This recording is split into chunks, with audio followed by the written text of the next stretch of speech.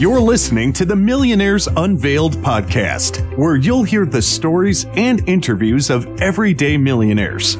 We'll unveil their decisions, their strategies, and their current portfolio allocation. Now to your hosts, Clark Sheffield and Jace Mattinson. Welcome to the Millionaires Unveiled podcast with Clark and Jace. This is episode number 70. This is our last week of the first giveaway we're doing. If you haven't heard, we're giving away a new copy of Chris Hogan's recently released book titled Everyday Millionaire and a $50 Visa gift card. To enter the giveaway, we're asking you to do two things. Number one is to join our email list at millionairesunveiled.com. And two is to subscribe to our show and leave a review on either iTunes or Stitcher. We'll draw the winner this week and announce it on next week's episode. So last week to enter that giveaway. Also, if you'd like to follow us on Instagram under the handle millionaires_unveiled and Twitter at millunveiled for insights on wealth and investments.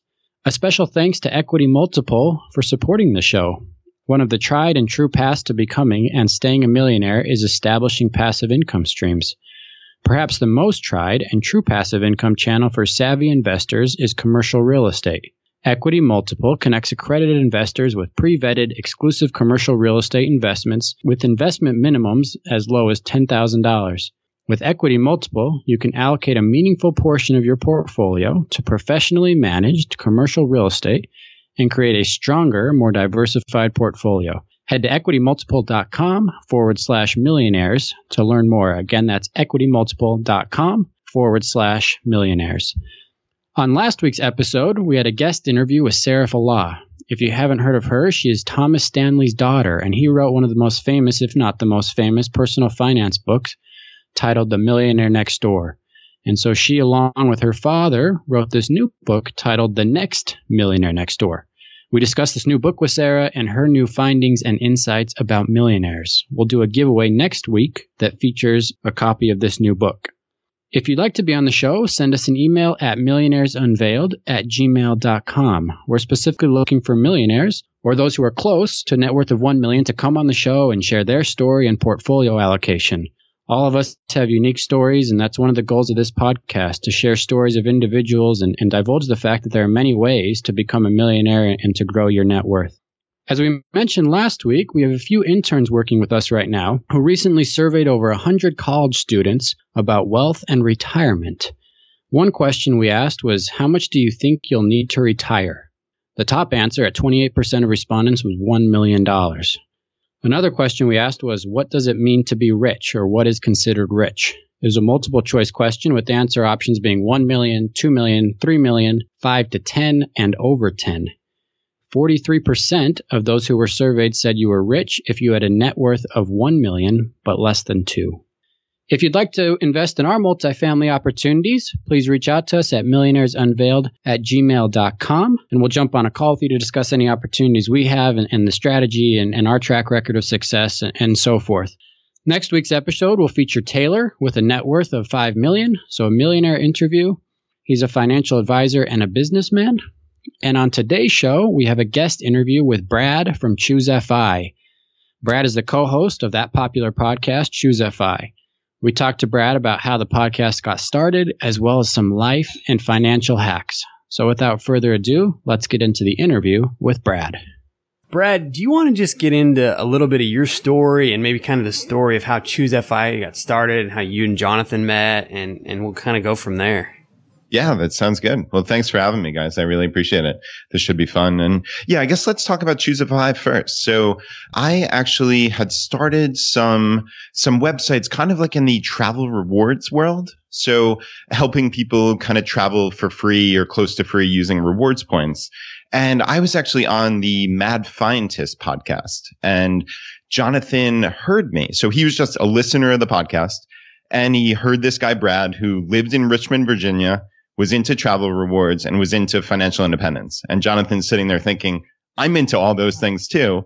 And he just shot me an email.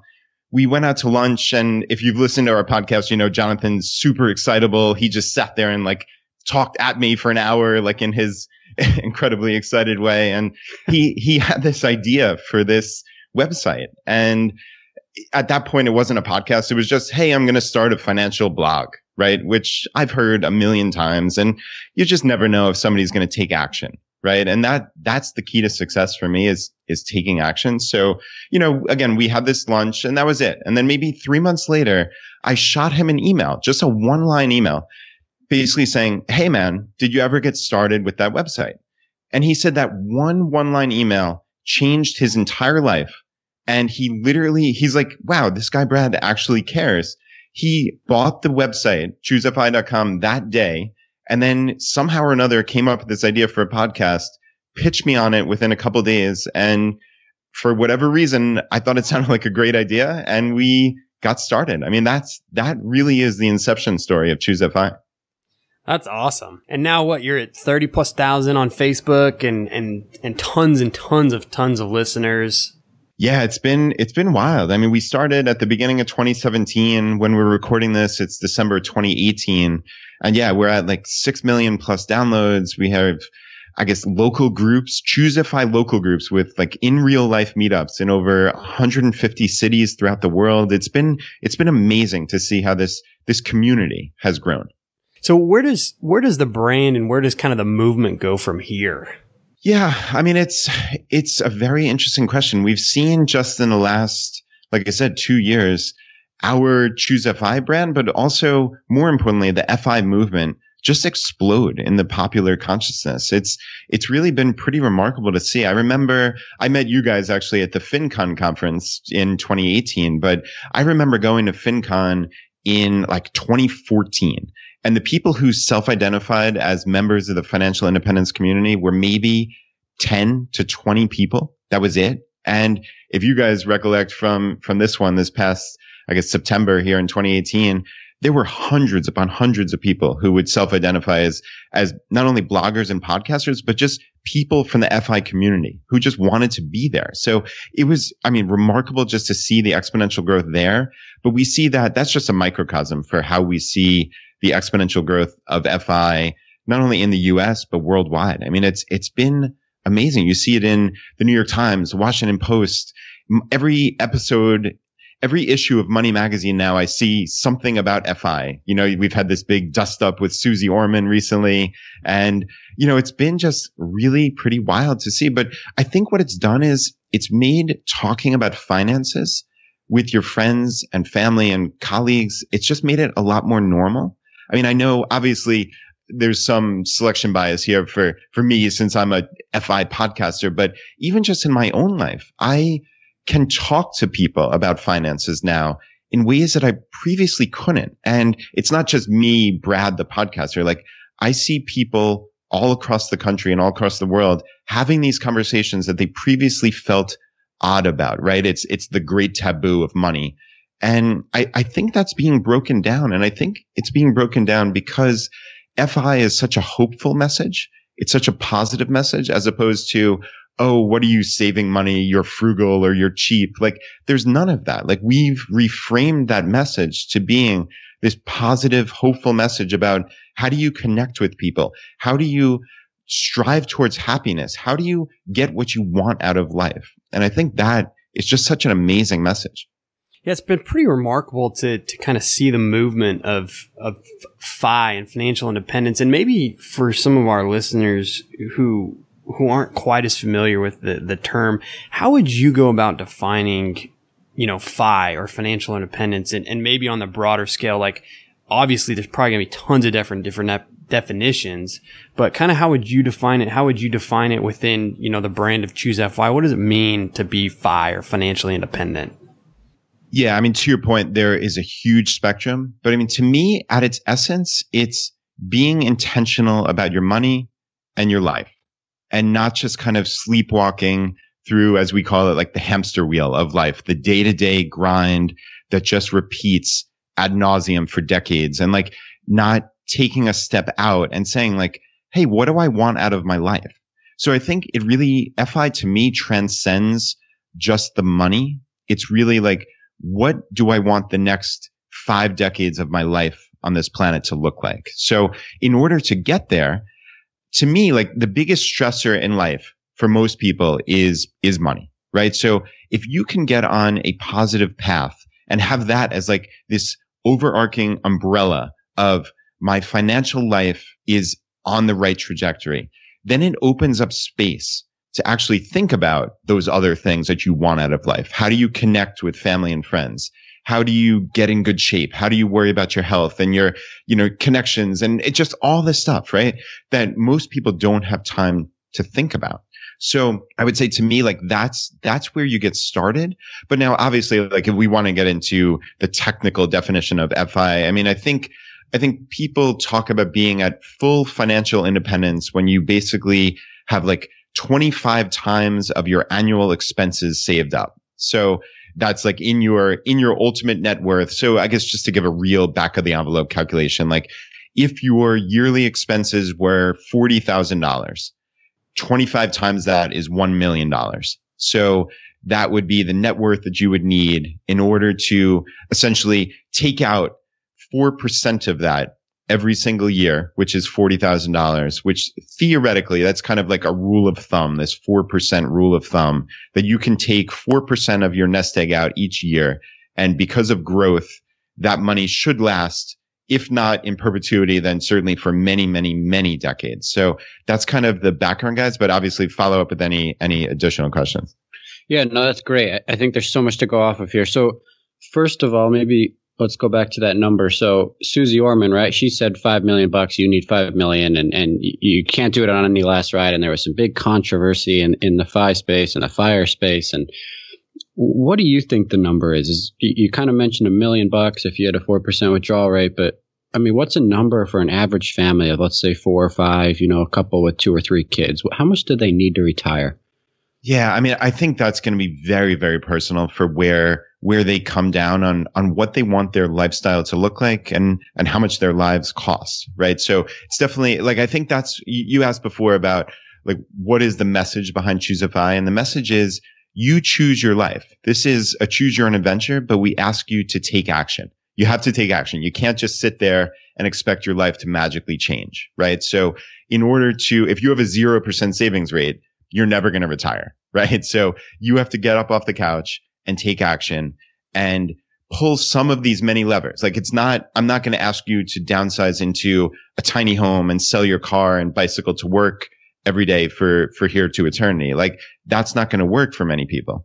But in order to get some kind of savings, you have to create that space, right? You have to maybe cut down some of food expenses or cut your cable bill or cell phone or whatever it may be, right? Like you have to take action. So anyway, that's kind of the background. But so I would say like for me, for argument's sake, if we had our house paid off, which, that's a very personal decision. And that's another one in the FI community that people kind of argue about. But let's just say hypothetically, when we pay off our house, our life expenses probably are in that $40,000 to $50,000 range. So for our family, and I mean, if you guys saw where we live in a upper middle class, one of the nicest areas of the Richmond, Virginia metro area.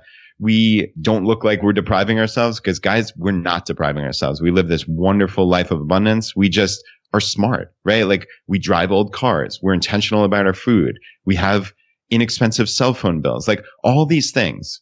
And that enables us to then spend money on the things that we want. Like my kids are both excellent swimmers and we have one of the top 5 swim clubs in America, like a mile from our house. And that costs a couple $1,000s a year. Like is someone who's depriving themselves, like going to spend a couple $1,000 on their kids' activity? No, but we've made the decision that that's important to our lives and to our family. So it's about being intentional. So anyway, just to bring it back to your question. Yeah, I think for us, $40,000 to $50,000 would be kind of that sweet spot.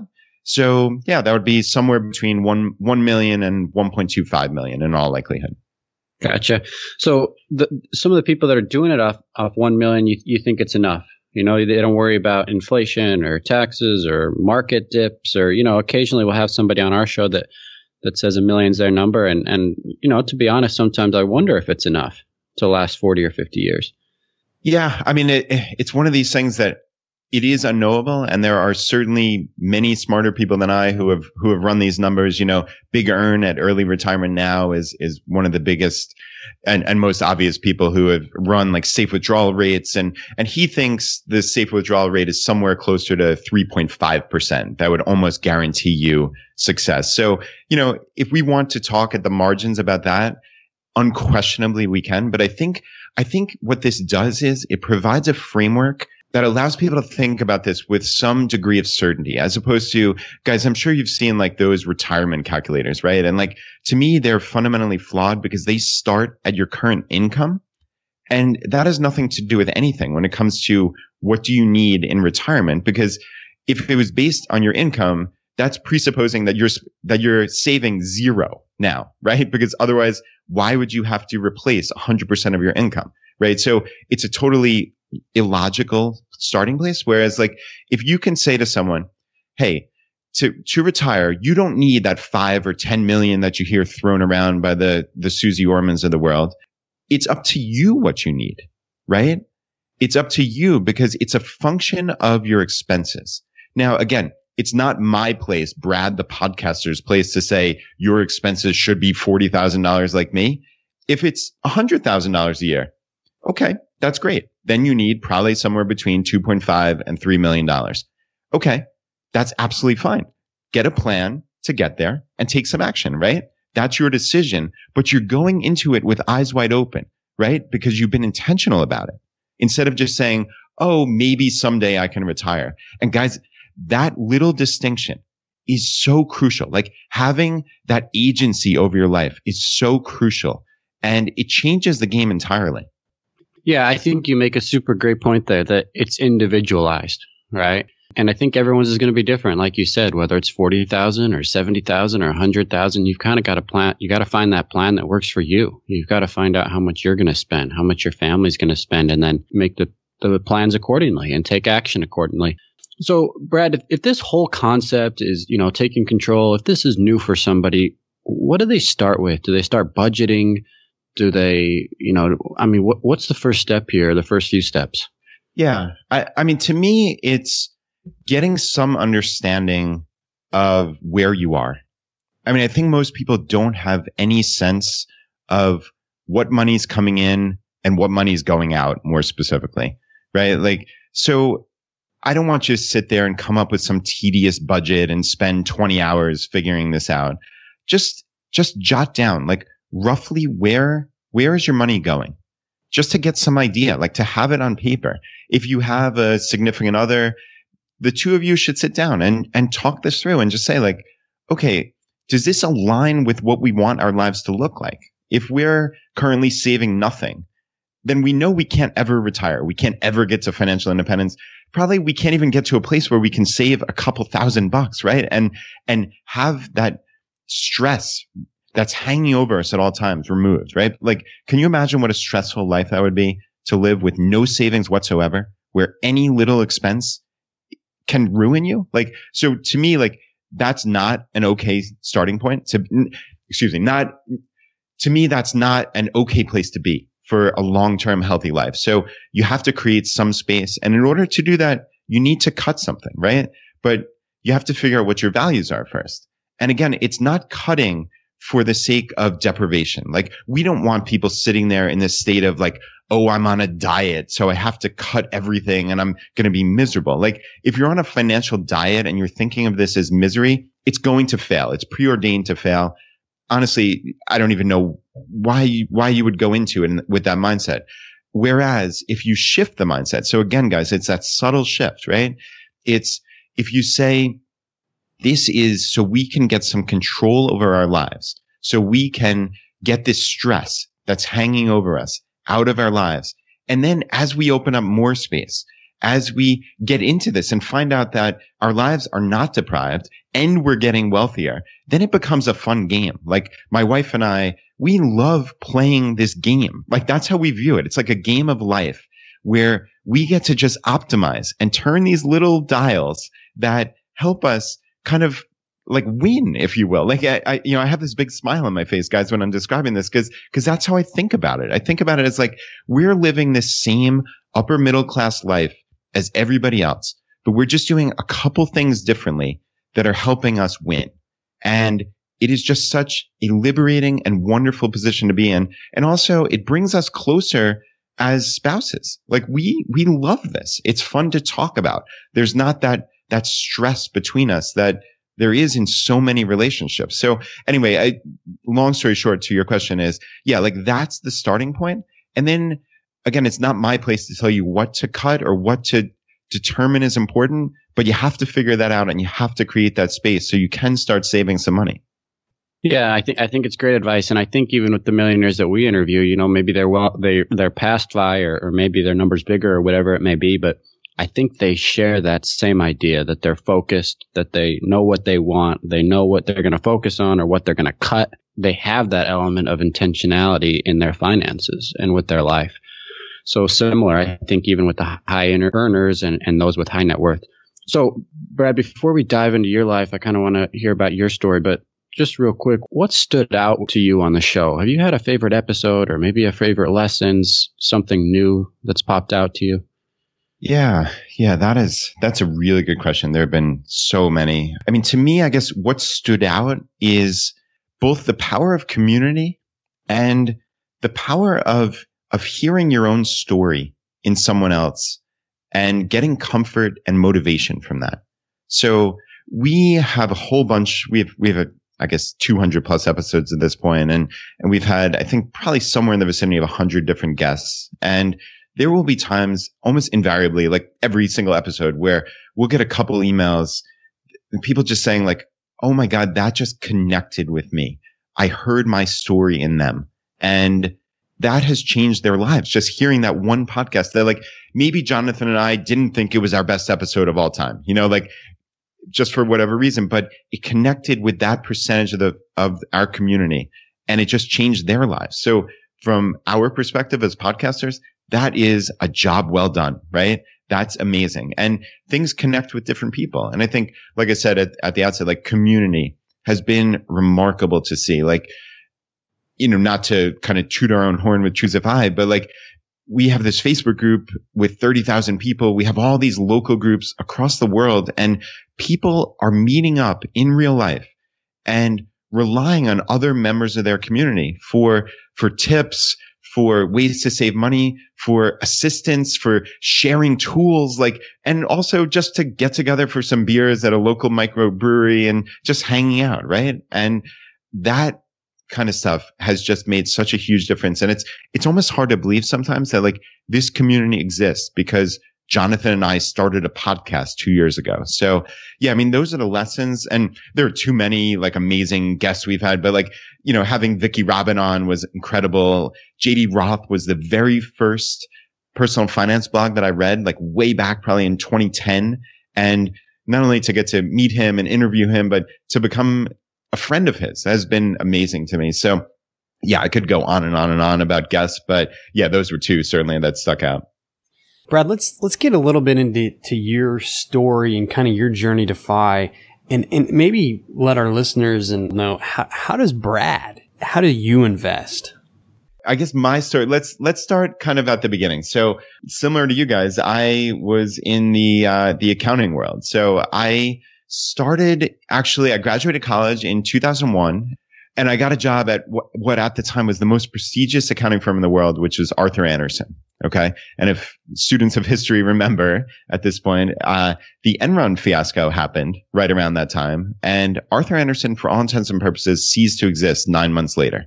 Okay. So I got to be there on the ground. And that was my initial foray into corporate America, seeing this incredible institution just decimated. And it really was one of my first lessons in FI, kind of in a weird way. Like that first 9 months, I realized that, holy cow, I don't get any vacation time.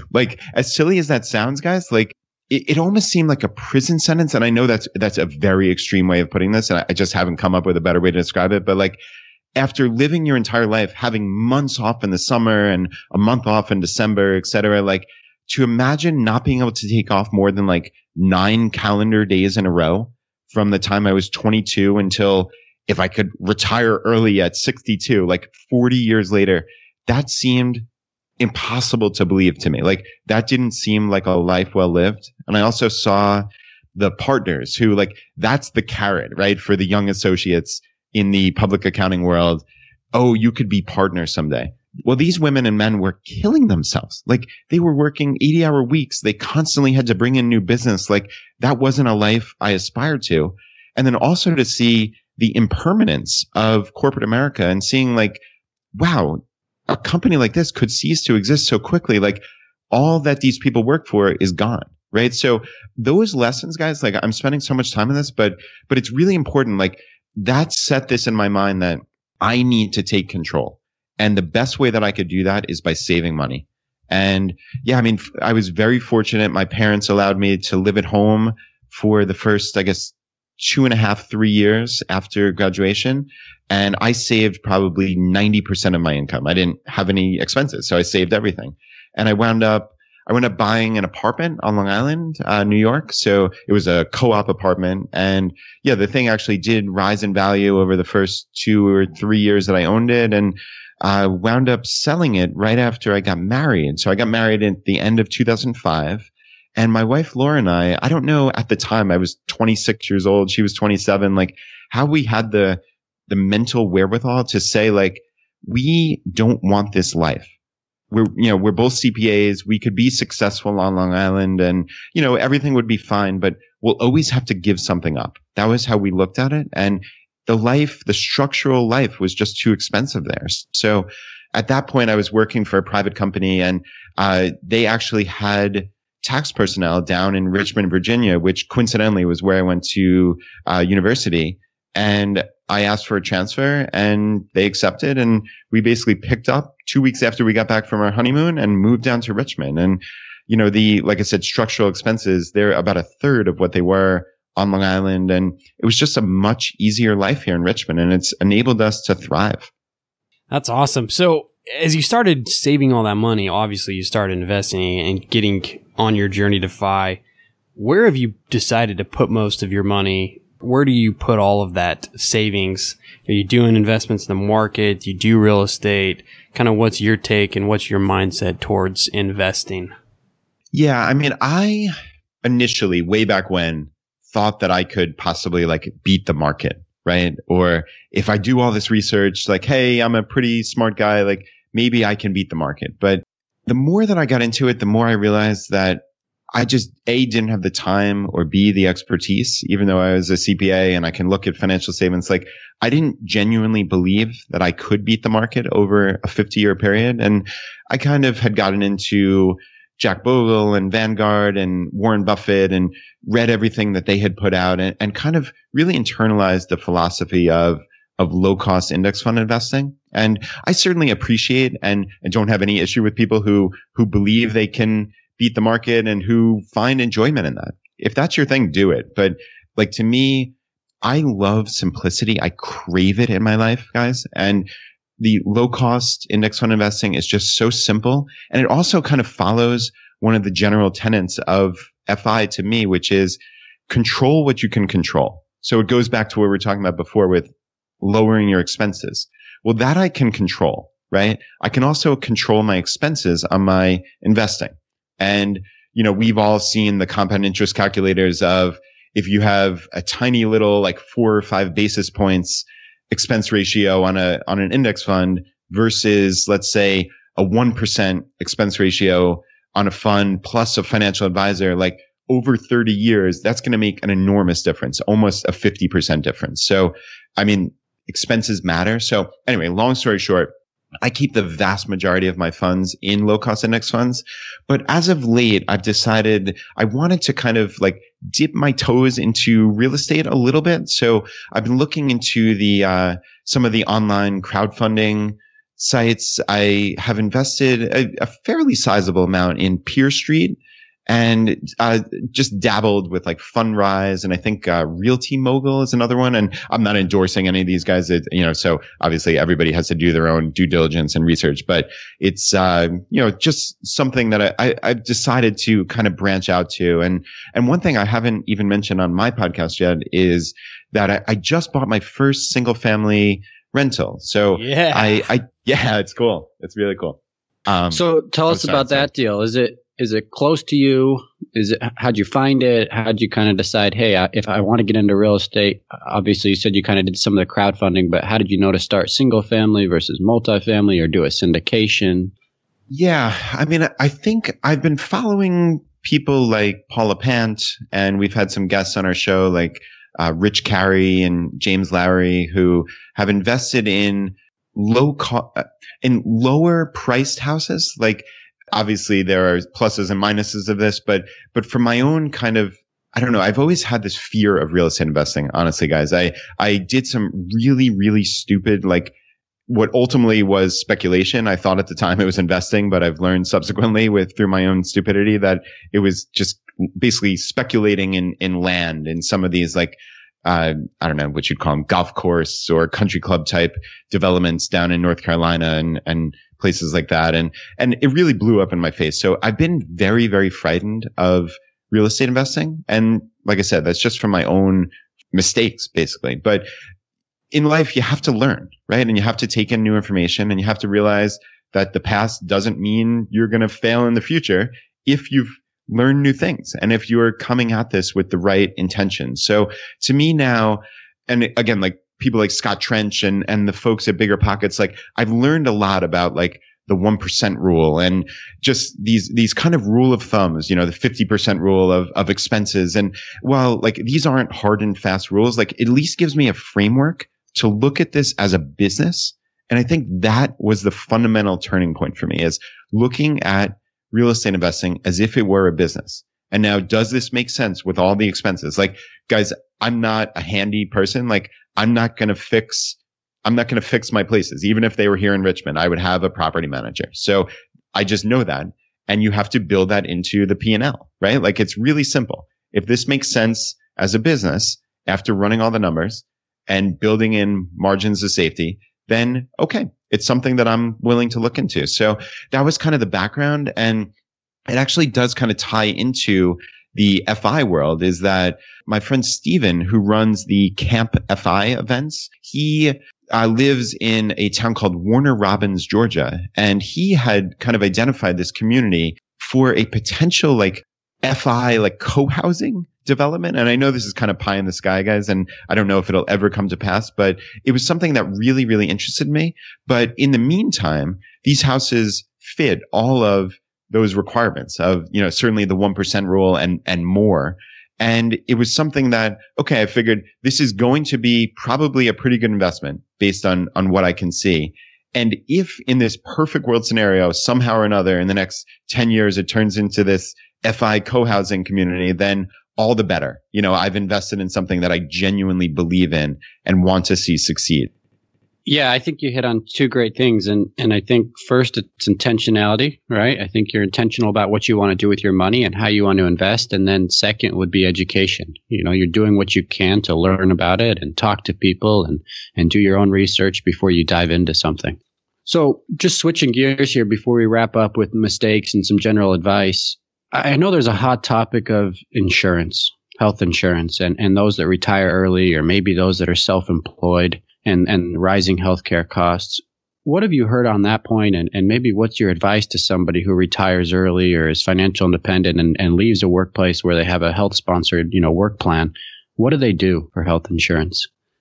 Yeah, this is a tough issue, and I wish I had a perfect answer. Honestly, one does not exist at this point. We live in the US, and we all know the major issues with health insurance and healthcare here. And I think you just need to realize that's a given, right? There's no magic bullet here. So just like anything, it's go in with your eyes wide open and know that this is a line item in your budget, both now and at FI, and build that into your model, right? Build that into your numbers. So, like I said, I wish there was some perfect answer. There is not, but as long as you realize that, then you can budget for it. So I think to your question, the options that I've seen, and I actually used Liberty Health Share for the last 4 years. And basically since I left my corporate job, we moved immediately to Liberty Health Share. And now this is not a perfect answer, but Liberty was wonderful. They did everything they said they would and more.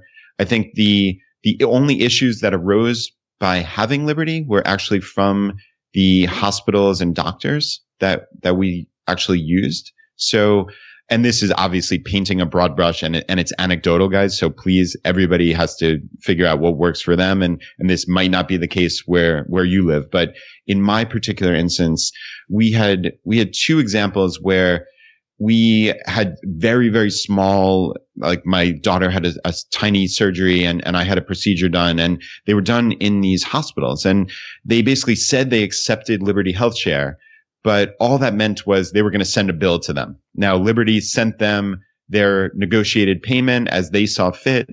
And then basically the hospitals billed us for the remaining amount. That's called balance billing. So the reason why I'm going into so many specifics here, guys, is like, this is crucial. This is the essence of why health shares may or may not work for you. So, and depending on your level of risk. So what happened was, basically I got a bill for 10 grand from this hospital for lying in their room for 45 minutes, even after Liberty had paid them thousands of dollars. And now, to Liberty's great credit, they actually hired lawyers and then negotiated with the hospital and then paid them the remaining amount. Like, I thought I would have to do that, but they paid it. So Liberty was wonderful. And I guess to your ultimate question, like, their premiums per month are a fraction of what you would pay on the ACA exchange or something similar. So for many people who want to take that slight calculated risk, I think health shares, and I can speak personally for Liberty, are a very, very good option. It controls your expenses and lowers them significantly. So, there is that risk inherent. And honestly, like, we got to the point where that was just a little too much for us. So we actually just recently, just in the last couple of days, actually moved onto a traditional insurance plan. Now, those are deductible. So that made it a lot closer for us. But obviously, with a large deductible and out-of-pocket maximum, there's more potential that we can pay per year, but it lowered that risk to me, right? Like, if I had a heart attack and a hospital charged us $500,000, well, that can be catastrophic for my life. As opposed to, if the out-of-pocket maximum is $13,300, that's not catastrophic for my life. So this was about risk for me. And that's really how we approached it. And not to mention, we actually got access to an HSA, which I just fully funded for 2018. So that was a nice little side benefit as well. Yeah, I think it's going to definitely be an interesting topic, over the next few years and on into the future. And it's kind of cool. You've kind of had the experience and kind of can speak to both sides of it, or will be able to here after you've had the experience with the fully funded and the HSA and everything else. So just in closing, Brad, you mentioned that you made some mistakes in some land speculation and some clubs in North Carolina and stuff. What are some of the other mistakes that you've made that you would steer others away from? Yeah, I mean, that clearly is the biggest one. That's something that honestly I'm still kind of paying for. So yeah, I mean, to me, it would be, you got to do your research. And I think that's important. You have to figure out what works for your life and don't get caught up in the speculation of the day. Back then in 2005, it was that type of property. In 2017, it was Bitcoin, right? And we see these things happen over and over again when there's these fevers that take over the population. And I think you gotta be mindful of that. So, that was clearly the number one for me. I think, looking back, we did a pretty good job. I mean, I think one thing that I'm kind of sheepishly admit is that we didn't max out our 401ks for many, many, many years, until very recently, actually. Even though we were saving so much, I don't know why we didn't do that. Like, we didn't really understand, which is so silly that Laura and I are both CPAs, and like, we should have known this, obviously, but for some reason, like that taxable savings, that just having savings in your bank account or in your traditional taxable account at Fidelity or Vanguard or whatever, like, that mattered to us. And like, therefore, we didn't want to put everything into retirement accounts that we couldn't, quote unquote, couldn't access until we were 59 and a half. And we weren't aware of all the strategies, and both on the current tax savings and also, more importantly, on ways to potentially access that money before 59 and a half. And obviously, guys, that's way beyond the scope of this podcast here. But, I think I definitely would have maxed out all of my retirement vehicles. And I think, again, controlling what you can control. That's a theme that I've brought up a couple of times here, is you can control your tax rate by maxing out those pre-tax vehicles. And I think that is a huge thing. And yeah, that is without a doubt probably my second biggest failing. Glad you shared that with us. You know, as far as advice goes, what would you tell somebody who's just beginning, and maybe even share, you know, a life hack that you've enjoyed or that you've kind of figured out that you really like over the last 5 or 10 years or so? Yeah, I mean, to someone starting out, I would say this is a journey where you're just going to accumulate small wins over time. It doesn't all have to change tomorrow. And in fact, I would counsel against that. Like, if you just radically overhaul your life tomorrow, like, sure, for some small percentage of the population, that kind of thing works. But I think for most people, that's not a recipe for success. So to me, and this actually kind of ties into your question about, like, what's the strategy that's worked so well for me, or like a little life hack? It's this accumulation of marginal gains. That's the phrase that I've heard. And it's just kind of making your life better piece by piece, little thing by little thing. And I have just tried to make my life better, simpler, happier, just by doing these little things and just stacking them. So I've gotten significantly healthier over the last handful of years, just by eating better, by reducing my portions, by cutting carbs and sugar. My wife is an incredible meal planner. We've saved hundreds of dollars per month just by her being intentional about our meal planning. And therefore, we're not eating these, takeout or going out to eat and stuffing ourselves, right? So we're getting healthier. Like, I am looking at my life as like my recurring task. So my actual biggest life hack is an app called Todoist. So it's Todoist, Todoist. And this has changed everything for me. Like, I have basically taken all these things that were rummaging around my brain for everything I have to do in life, not only on a daily, weekly basis, but on a yearly or multi-year basis. So, I mean, literally down to, like, I have to do my car registration every 2 years. So that's in Todoist now as a recurring task every December 10th of every odd year. And I know this sounds silly, guys, but like, I never have to think about that. So I have the link to the Virginia DMV. I have my login ID there, and it's just there. Everything in my life is in Todoist, and I never have to worry about it because I took the time to do it right. So if you do something like that, 80% or even 95%, you can't trust it fully. But I have taken the time and care to put every single thing in my life into this app, and I trust it 100%. And my mental space has been cleared up, has been remarkable. So anyway, this is a long advertisement for Todoist, but man, it is the thing that has changed my life the most in the last couple of years. That's awesome. It's Brad with ChooseFI. Thanks for coming on the show today. Guys, thanks so much. This was a blast. Thanks, Brad. Thanks for listening to the Millionaires Unveiled podcast with Clark Sheffield and Chase Mattinson. For more stories, investment opportunities, and information, check out our website at millionairesunveiled.com. See you next time when you'll hear from another everyday millionaire.